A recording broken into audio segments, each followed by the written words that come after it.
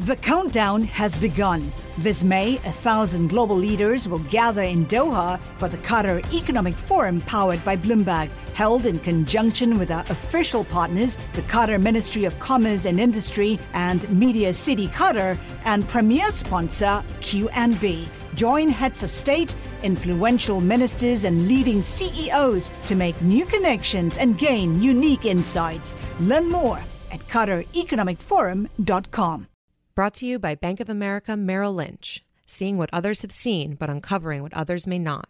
Global research that helps you harness disruption. Voted top global research firm 5 years running. Merrill Lynch, Pierce, Fenner & Smith, Incorporated.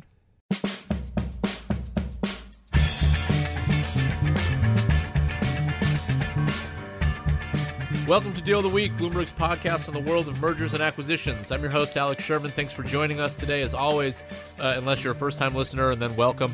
So there was a big deal this week.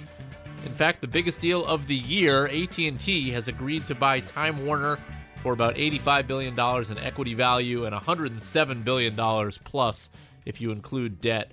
We were fortunate enough here at Bloomberg to break the deal last week, a few days before it was announced. And I'm joined this week by my colleague Ed Hammond, who got the initial tip on this deal for us, and Global Deals executive editor Jeff McCracken, who worked with Ed and I in a tense 24-hour period or so as we kept trying to get more details and ultimately decided to run the story with what we had. Ed and Jeff, welcome back to the show. Good to be here. Thank you, Alex. So I don't really necessarily want to tell people exactly how we broke this story because obviously we don't want to really get into the sourcing behind it, but more about sort of the process of why we felt confident enough to run a story, and then maybe a little bit on what we learned from finding out more details over the past few days on how this deal came together. Because if you go back and read our initial story, it basically says, look, these companies are in talks on a merger, but this still could be early days. And then as sort of the story progressed, the Wall Street Journal advanced the story a little bit by saying it could come out this weekend. And by that time, we were able to cobble together a bunch of other details and sort of broke the final terms on the deal. But I wanted to talk briefly about why we felt confident enough to run the story when we did, because obviously we knew what we were doing here by running a story saying AT&T is in merger talks with Time Warner. That's not a story you want to get wrong. That would be a huge embarrassment to us. So, a lot went into that in a very short amount of time to become confident enough to run the story. And I, again, without really getting into details here, I can tell people that this wasn't a very typical slam dunk. We had two rock-solid sources who told us exactly what was happening, and part of that was why our initial story was a little bit vague on details. So I'm curious to hear your thoughts about sort of why you guys felt confident to do this. Well, it's a good point you make, Alex, that it would have been a catastrophe to get wrong, potentially a sort of career or reputation-ending catastrophe for you and I, whose names were on the story. But Jeff, whose name was not on the story, is the guy who wears the boss hat and therefore gets to take, ultimately, the big decision to sort of pull the trigger or not. And I guess I'm interested to hear from his point of view why he sort of felt comfortable with, everything we had taken to him, all the reporting we had done, and then said, right, guys, we have enough, let's go. So the initial tip came in Wednesday morning, as I recall, last Wednesday morning. Is that right, Ed? I think it was, that's very, right. Very late Tuesday night for me, but early Wednesday Yeah, I morning. think maybe you called me Tuesday night, yeah. And then you two made a lot of calls, and I made a couple calls on Wednesday, and we didn't really get very far until Wednesday evening, as I recall, when Ed had a conversation that got us probably 80% of the way there or 75% of the way there. And then I woke up Thursday morning at 5:30 and thought, okay, we're going to run this at 9 a.m. So did I. 9:30 a.m. In fact, I alerted Bloomberg TV to be aware of it at that point. And the conversations we had with AT&T and with Time Warner were not very helpful. They were slightly helpful, but not helpful enough. And we basically sat on that story from 9 a.m. And I think around 3 p.m., so 6 hours later, Ed came to me with some more information. And what I did is I wrote down everything we knew, everyone who had given us help and everyone who wasn't returning calls. And it just became crystal clear to me that there was no way that we had this wrong. So that was the reason I wanted to talk about this was in many ways, and I was talking to you, Jeff, about this, I think the day after we broke the story, was that from my standpoint, This story, I don't know that I would have been so confident to run the story when I was new on the beat. But when you have a whole bunch of people that you talk to on sort of a daily basis almost, I mean, you're not talking to these people every day, but certainly, if I have, let's say, 50 solid relationships with people that run in these general big media circles, you sort of start to know the right people to call that would have the right information, and you can then tell based on their non-responses or the way that they're speaking to you, certain keywords almost that they don't say, that makes you almost more confident that you're right in many ways, even though they're not telling you you're right. And that, I think, is just an acquired skill from doing this job for years. Yeah, I just to add to that, I think,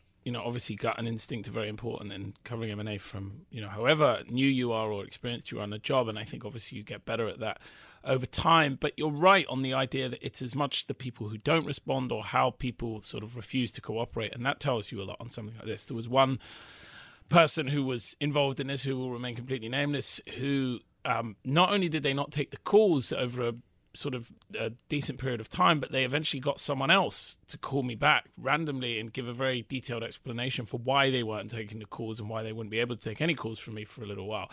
And it's just that kind of thing that's so unusual and kind of, I think, raises your alert levels as a reporter, particularly if you've been doing this for a while and you therefore have a sense of how people usually respond to requests for information. I think I wrote down the names of 6 people who were usually, almost always helpful, who were suddenly not helpful. And for better or worse, I just thought there's no way that they would not all together, that not one of them would have reached out and said, your story is flat wrong. That was what gave me the confidence, too. That was the main point. It was the absence of the negative, if you will. Correct. That made me feel like, let's do this. And I think we moved the story at 3:35 p.m. on Thursday. And no one really matched it the rest of Thursday, which always makes you a little nervous. In fact, one of the better conversations I had was with Ed before we moved the story, where he and I walked through how our competitors might handle, once our story would be out, how they would handle their feedback. How would David Faber at CNBC, how would the people at the Wall Street Journal, at the FT, the New York Times, Reuters, etc., how would they handle the story if we had something incorrect? And that was a big concern because I didn't, as Ed said, you can't get this wrong. And I also didn't want us to be mostly right and have a lot of people poking holes in all the things we had gotten wrong. And it's tough. I mean, these situations play out. There's no way of knowing exactly how the situation would play out. I mean, in this case, the deal came together days later. But I do remember when I broke a deal last year that Verizon was in early talks to buy AOL. The Verizon CEO was at a conference like the next day, or maybe it was even that day, and basically dismissed the story. And so then I'm just sort of hanging out there with the story. And, fortunately, 3 months later, that deal came together. But a big part of this, I think, and I think we talked about this maybe one other time very early in the podcast, is that you get vindication when the deals actually happen. So, if that Verizon AOL deal had never happened, the world would never know that, like, my initial story was right at the time. But when it happened 3 months later, then people realized, oh, it's right. And in fact, you can go back and read the proxy and see exactly that it was right at the time. So again, you once you break a story, we're, as deal reporters, it's sort of this weird position I think we're put in where, there's at least a part of you that's sort of rooting for the deal to happen because then you get more external credit if it actually does. Yeah, and I guess also it creates a bit of legacy where people remember you were the person who broke X deal and the deal goes down in history, whereas if it just falls apart, then it's, only we kind of remember it. I guess one thing that I'm interested in, and I'd love to hear both your thoughts on it. I kind of know already what I would feel, I think. What would we have done if this had been wrong? What would we have done if we put our story out, everything as we did on Thursday night, and then we wake up Friday, both companies come out and say this is hogwash? I'd be applying for a job at Reuters. I'm just kidding, Reuters. Don't yell at me. And I would be right in line with both of you, probably. You know what? I never had a doubt once we published the story. So I guess I don't really have a good answer. I would have spent a lot of time talking to people at very senior levels here, maybe even, people outside the newsroom who would have wanted to know, how on earth could you be so wrong? How could you get this wrong? and I would walk them through all the conversations and all the sources and all the people who didn't help. And I don't really have a good answer other than we might all be looking for other Your jobs. point's a good one, though, Ed, because you are sort of running a dangerous game there when you're going on gut feel based on non-responses, because we couldn't turn around and tell anyone exactly that these companies, said to us we were wrong. They didn't respond. Like, would that have been good enough for a higher up Ed? I don't know. A lot of that is gut feel. Anyways, I want to touch on that a little bit more, but first a quick word from our sponsor.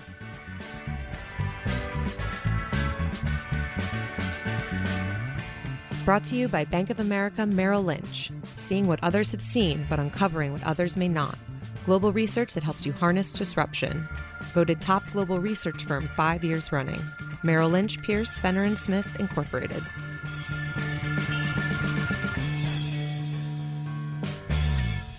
So we're back, and there's actually a sort of an even more broad point here that as some of the details came back to us over the weekend about just how this deal came together. I know, Ed, you and I talked about this a little bit, yesterday. It's sort of odd to me that even on these huge deals, $100 billion plus deal, the mechanics of how these deals come together is actually quite similar, whether it's sort of a $200 million deal or a $100 billion deal. Yep. And I know that as I was talking to people that were working on this particular deal, I was looking for these sort of juicy anecdotes because we were writing what's called a TikTok, which is sort of the how the deal came together story, which we do on the really big deals and we don't do on the small deals. But actually how the bread is made, I think, is often quite similar. And I think if you go back and read our stories, while they're sort of interesting, there's no sort of, aha, crazy moment. I mean, I was talking to one particular source who was working on this, and I asked him directly, like, can you give me, like, something? Is there some anecdote? And he thought about it for a while, and he said, I spent most of my time just doing valuations. We ate salmon. That's about right. We ate got, salmon. Right. I agree. I think it's odd. I felt this for a while. That's this sort of inverse correlation between the size of the deal and the, if you like, the kind of jazziness of the process by which it comes together. And this is obviously a huge deal, and yet it's basically like a load of middle-aged dudes sat in an office somewhere talking about the structure of the merger agreement. It's not that exciting. I mean, like, the deal itself is exciting. What it says about the media landscape is hugely exciting, but the coming together of it is not. And I think often you see in like much smaller deals, which probably we wouldn't do TikToks for just because people are not that interested in those deals, you have a much more kind of colorful cast of characters and just interesting stuff happening, particularly if it's in a, if either the buying company or the selling company are not experienced at doing M&A, or they might be family controlled, and therefore you have lots of different competing interests. I think then you have a much more, if you like, sexy story. Whereas I just think here it's like it's very formulaic. These are two very big, very professionalized companies that have a lot of experience doing M&A. Yeah, I spoke to somebody who worked on the deal as well, and he said a lot of time was spent on risk adjustment. So we walked the board through various scenarios. So if Time Warner saw top-line growth of 5%, this is the kind of EBITDA you would likely see given certain GDPs. Then we walked them through the same top-line growth, but with a higher GDP. And then you walk through lower top-line growth with a lower GDP. And it's pretty boring, it's pretty monotonous, but that's in part how the board makes the decision whether to sell. To it. Right. Yeah, risk adjustment. That is risk adjustment scenarios. Just those two words together make me sort of nod off. But yeah, look, that speaks to you can read our stories and figure out who was on the deal team here, and it was very small, but it was people that speak this language. It was the heads of M&As at these companies, the two CEOs, the two CFOs, a couple bankers, and then the general counsels. Like, yeah, that's what they're going to talk about. I mean, that's what needs to get done. Right. So they're probably not going to have these wild and crazy stories, which sometimes do happen. I don't want to say like that never happens in a deal, but I think it typically happens when you have a bidding war for a deal, and rather than a one-to-one. Yeah, I mean, I think, look, we obviously, from our point of view, we would love it if all deals were kind of thrashed out in the VIP area of a strip club with a bottle of Cristal and all kinds of shady characters, but they're not. The reality is they are mostly, big deals particularly, are like this. They're very boring, they're very formulaic, and rules are followed extremely closely for obvious reasons. You have a lot of shareholders who would be very annoyed if things were seen to be done improperly. I'm curious just to hear your thoughts. Does this deal make sense to you guys? God, I got asked that on TV on Thursday, which was obviously for me was extremely painful because I don't cover media and know very little about the media other than obviously through working in it. I think from everything I've read and everything I've learned since we wrote our story, it does seem to make sense. It seems to be something, AT&T have obviously needed to go in this direction for a while. It seems to be on trend with the broader industry. I always get a bit skeptical when people start talking about vertical integration and things like that. But it does seem that adding this capacity or this ability to their existing operations is something that a lot of people have said very quickly. It does make sense. Yeah, the government was not going to let AT&T buy T-Mobile. That they already tried. Buying Sprint is, I'm not sure really that it helps AT&T all that much. So they needed to go in a different direction, and content is where they've been pointing for a while. And there were other smaller deals, perhaps, Alex, that would have made sense. But if you were going to go after content, this was clearly the best asset. And I was told point blank for some people, at AT&T or close to AT&T that Randall Stevenson is only interested in really moving the needle. And how do you move a needle when you have a $200+ billion company? You have to buy a bigger company. So I think a lot of the content assets that perhaps would have made sense for AT&T and maybe a smaller bite just wouldn't have been that effective. So if you believe sort of the AT&T story, and I do, because it does make some logical sense that they want to escalate being able to watch video through your mobile devices and therefore enhance AT&T wireless. So if I'm watching all my TV on my phone instead of on my TV and I'm using AT&T's service, then that's going to be good for the broader company. Then by buying real premium content rather than, say, some minor small little content company that only has a couple really good shows, if you're buying CNN, HBO, Warner Brothers Studio, even TNT and TBS, which have some premium sports content on there and some entertainment content, you might be able to come up with some sort of package of this content and sell it with your wireless service and offer it to all your other competitors too to sell it. But maybe you're able to sort of fast forward the way that people watch video so that I can finally buy one subscription and get access to at least some of my content, both live and on demand, on my phone and on my television. I have a quick question for you, Alex, as someone who does know this industry well. We've talked about why AT&T would want to do this, but why did Bucas want to do this? He made such a good case for a standalone business when Fox came in 2 years ago. Is this just price, or is there something more fundamental here? Price is a part of it. I think that there's a fundamental decline in the cable business, so he was going to have to come up with some solution for what to do with CNN, Time Warner, TNT, TBS. Warner Brothers and HBO do seem like pretty good businesses, but even HBO is, in essence, a cable business. I mean, yeah, HBO Now and HBO Go, there is definitely a growth prospect there outside of cable. But, and I'm hearkening back to Craig Moffat here, who loves to make this analogy, and I agree with him completely. Let's say you just take out HBO and you sell HBO for $15 a month to whoever wants it, and you remove it from the cable bundle. So now you have HBO content. Well, that's not going to be enough. You're probably going to need Netflix content too. And maybe that's not going to be enough either, because really that's not getting you anything live. So you're probably going to need to buy at least the broadcast channels. And now all of a sudden you have something that pretty much looks like a cable bundle. Maybe I could bundle in all that stuff. Netflix, HBO, broadcast for like a little less money, and that would be more enticing for me to buy. So my point here being that the cable bundle seems like it's failing, but bundling content in general, I don't think that's going away at all. I think that's always going to be there. It'll just sort of be a different type of bundle. So in the end, Jeff Bucas is getting a little bit older now. He probably is thinking about retirement. It was a huge price. He's been standalone for a couple years since Fox came along. Fox offered $85 a share. Time Warner has never traded above $85 a share. So he's done a decent job of sort of keeping his company afloat. But I think maybe he saw the writing on the wall that getting to 107.50 wasn't going to happen anytime soon. Yeah, and what I wonder now is that the people who care most about this deal, so we're talking about probably Google, we're talking about Apple, both of which are $500 billion plus in market cap, Comcast, Disney, which are roughly $150 billion plus in market cap.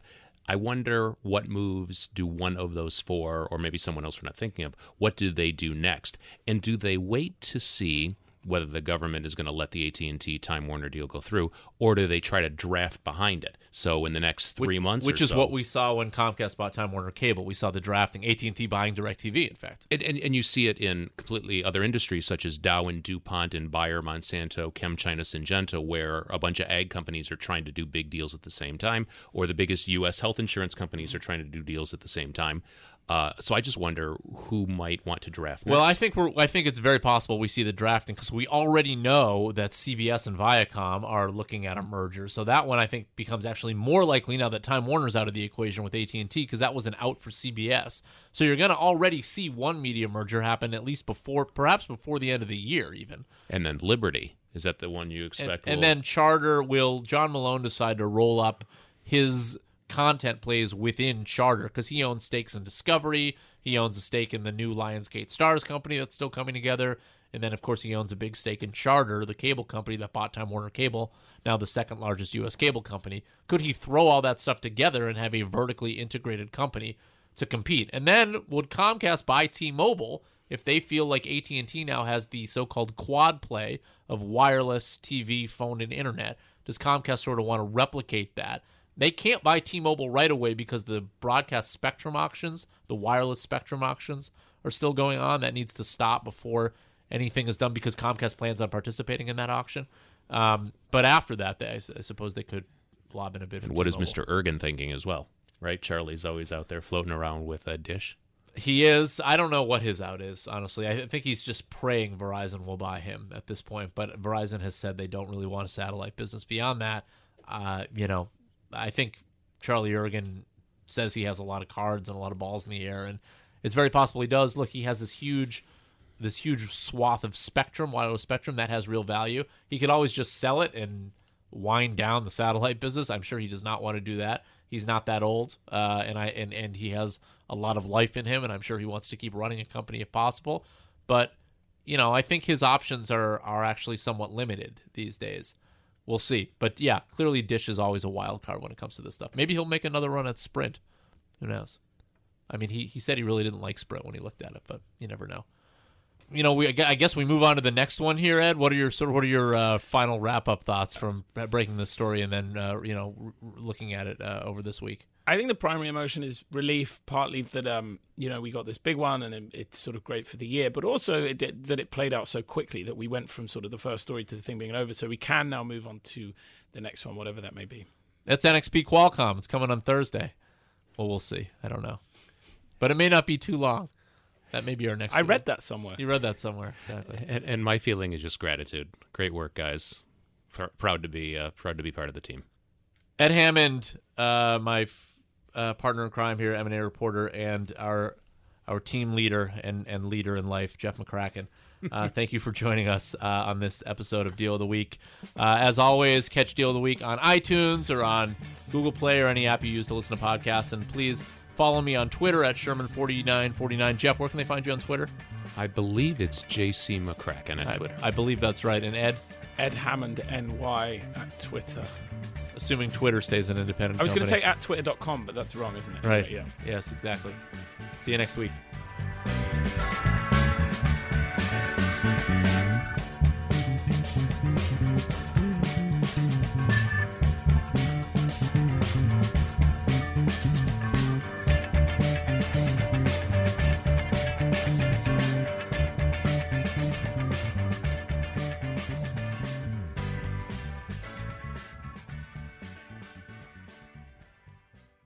Brought to you by Bank of America Merrill Lynch. Seeing what others have seen, but uncovering what others may not. Global research that helps you harness disruption. Voted top global research firm 5 years running. Merrill Lynch, Pierce, Fenner & Smith, Incorporated. The countdown has begun. From May 14th to 16th, 1,000 global leaders will gather in Doha for the Qatar Economic Forum powered by Bloomberg. Join heads of state, influential ministers, and leading CEOs to make new connections, gain unique insights, and uncover valuable opportunities in one of the world's most rapidly rising regions. Request your invite for this exclusive event at QatarEconomicForum.com.